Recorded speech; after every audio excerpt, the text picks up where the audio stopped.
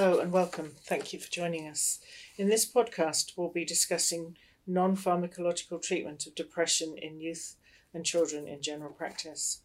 I'm Dr. Robin Barnes and I work as a GP in a city centre practice, and I'm joined by Dr. Daniel Svoboda. Daniel is a child and adolescent psychiatrist in Canterbury District Health Board, having arrived in New Zealand as a refugee from Eastern Europe as a child. Thank you, Daniel, for giving your time to this discussion today. I know it's an area of great interest and concern for GPs. We're seeing increasing numbers of patients presenting with depressive symptoms and at a younger age than ever before. My first question is, should non-pharmacological treatments be first line in any general practice setting? My answer to this is an easy one. It's a firm yes.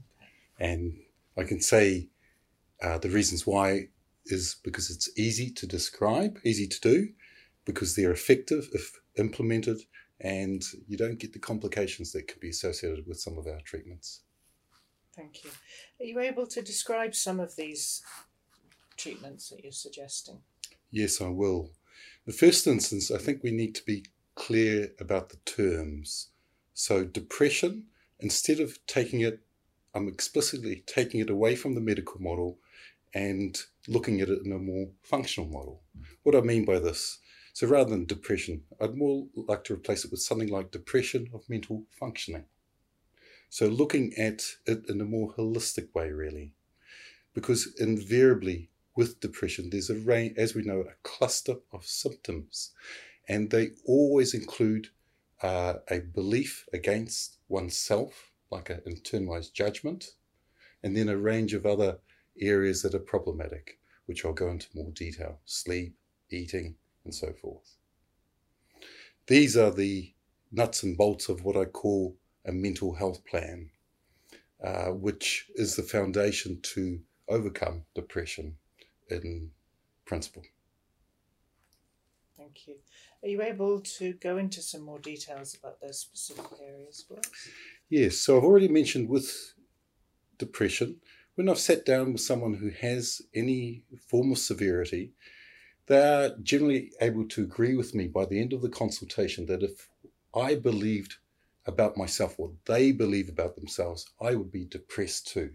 It's always in some frame of they judge themselves, or their lives are somehow very out of kilter with what they expect, or they believe that other people are generally against them. So we have that for a start, and I say this is always to an excessive extent, an exaggerated extent, so that people will generally be able to agree that they are being unfair to themselves in their judgment. So this is one step to help the person empower themselves, that actually the end goal should be to believe in themselves, to accept themselves for who they are, which is always a counter thesis from what they're telling us at the outset underlying their depression. What I'm encouraging utilising is a developmental model of young people. We all have basic needs that are the same for all of us. And in development, we have drives that go to satiate those needs. But when there's problems to fulfill them, then people can get into more generalised problems in their lives. And we know this for sleep as a general marker for mental health problems, but also depression. So sleep is very important to address as one of the basics. I think you mentioned eating as another one of the basics. So eating is also highly fundamental. Many young people today are frequently missing breakfast, going without, most commonly due to a lack of organisation. Sometimes they're trying to lose weight, which in actual fact is the worst thing they could do if they want to maintain a trim weight. But coming back to overcoming depression, it's really helping people to take care of themselves. And this basic need, it is regular meals. And generally it is starting with a good, healthy breakfast. Many people think that they may be helping themselves by not eating, but the opposite's true given the lack of food overnight. Then we would come on to the other sorts of needs. Social needs are very important for young people. Peer group is so important, and so if that person isn't going to school, or if there are friendship problems such as bullying, then we need to structure some sort of plan to address those as well. Learning is a basic need for every young person, and so to not be in education in some sort of structured way would also present as one of those basic needs. Relationships are vital. We know the family relationships is, of course, one of the cores, and there are many problems that can affect the family that also may need addressing.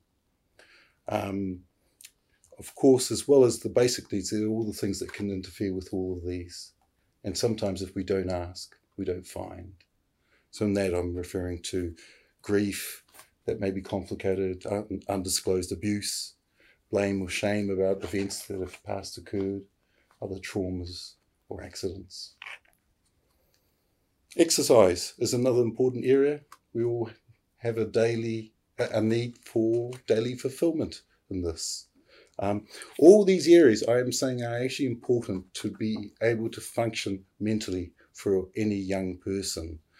Neglect of these, even if the person isn't aware of it, may considerably exacerbate mood difficulties. I'll give one example. Some young people think it's okay to neglect how much they eat, but I've found some that invariably their mood stays low with that until they start eating, until they're able to eat more routinely in meals. The basics of it are that simple. Mm-hmm. It's a small list that you can go through that can often show you where the problems are for the young person. So what happens if you go through that list? Yes.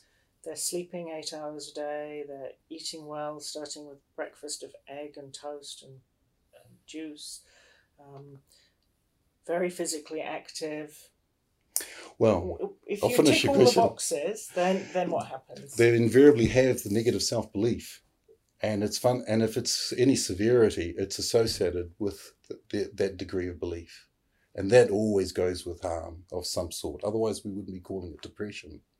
So they have some loss of energy. I mean, that's what they've told us to begin with.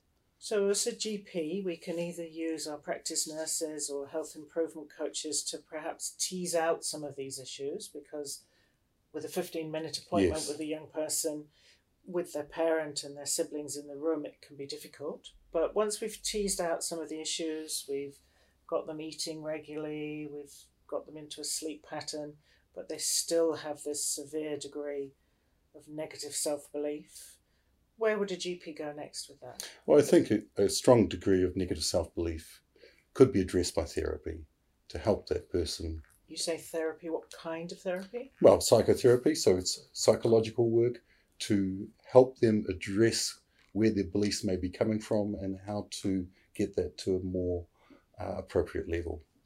Because as I put earlier, depression is associated with exaggerated self-judgment. It's always exaggerated.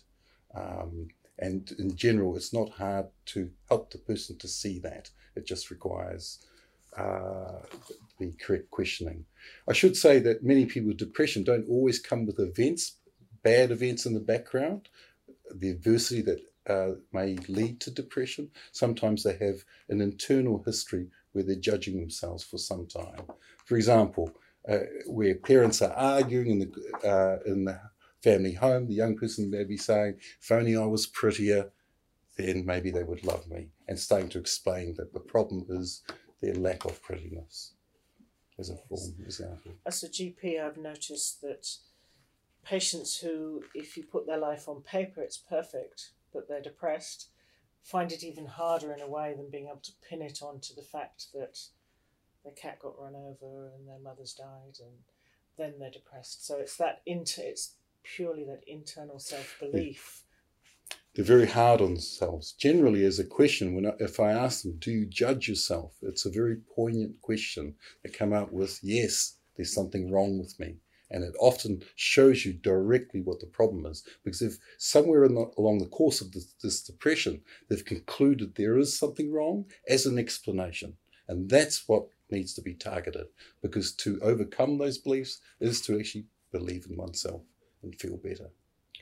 Do you think there ever comes a time when medication would be useful for young people, and at what sort of age would be the youngest? There is a time. I think But I do think it should be part of a mental health plan only. So it should be alongside establishing these other routines, healthy routines. And in general, in my experience, it's most helpful for alleviating suffering. So where there's a lot of depression, where it's very harsh and associated with a lot of negative thinking, then it may well have a role for some time to support that person to overcome the other areas. Would you think that making that decision that time has come and starting a young person on an antidepressant is a role that the GP should have, or should that be done in conjunction with specialist psychiatrists? It can be both. I do see many occasions where I feel the medication has been started without the planning. So in those occasions, I wish it would have come to us. Mm-hmm. But equally, I've seen occasions where the GP has got on with both, and that's quite suitable too. So really, it's really seeing that the medication is still only a supportive measure. It at best is a crutch which helps the rest, and the rest is about helping the person get back into healthy development in terms of their lives. Thank you. And do you have any advice for GPs with patients that can't afford private counselling, private therapy, how they might be able to access that? Well, in New Zealand, there is a lot of therapy coming online, but what I would say is that the basics to overcoming depression aren't fancy words. It really is about coming to a basic understanding of what's necessary for the person to feel that their life is worth living, that it's a life, worthy of enjoyment. In general, if a person can create that life, they don't experience depression in the same way. But they do have to overcome the negative beliefs. Thank you. It's really interesting, and I hope it's very helpful for myself and my colleagues. Anything further you'd like to add? Yes, I do encourage other sorts of hobbies, activities that use their hands, and I don't mean on the phones, creative stuff, making stuff. Those are very strong, effective steps to help people build their own self-esteem and life. They're very powerful. And the last tool that I'd also mention is diary writing out thoughts to identify the exaggerations. And then one can do a lot of work oneself by positive thinking, by being realistic and fair to oneself. One of the lessons I often share with families is that actually this young person needs to treat themselves like they do other people, not the reverse one that many young people are taught. I think that last point is something that will stick. Thank you very much. Okay, you're welcome.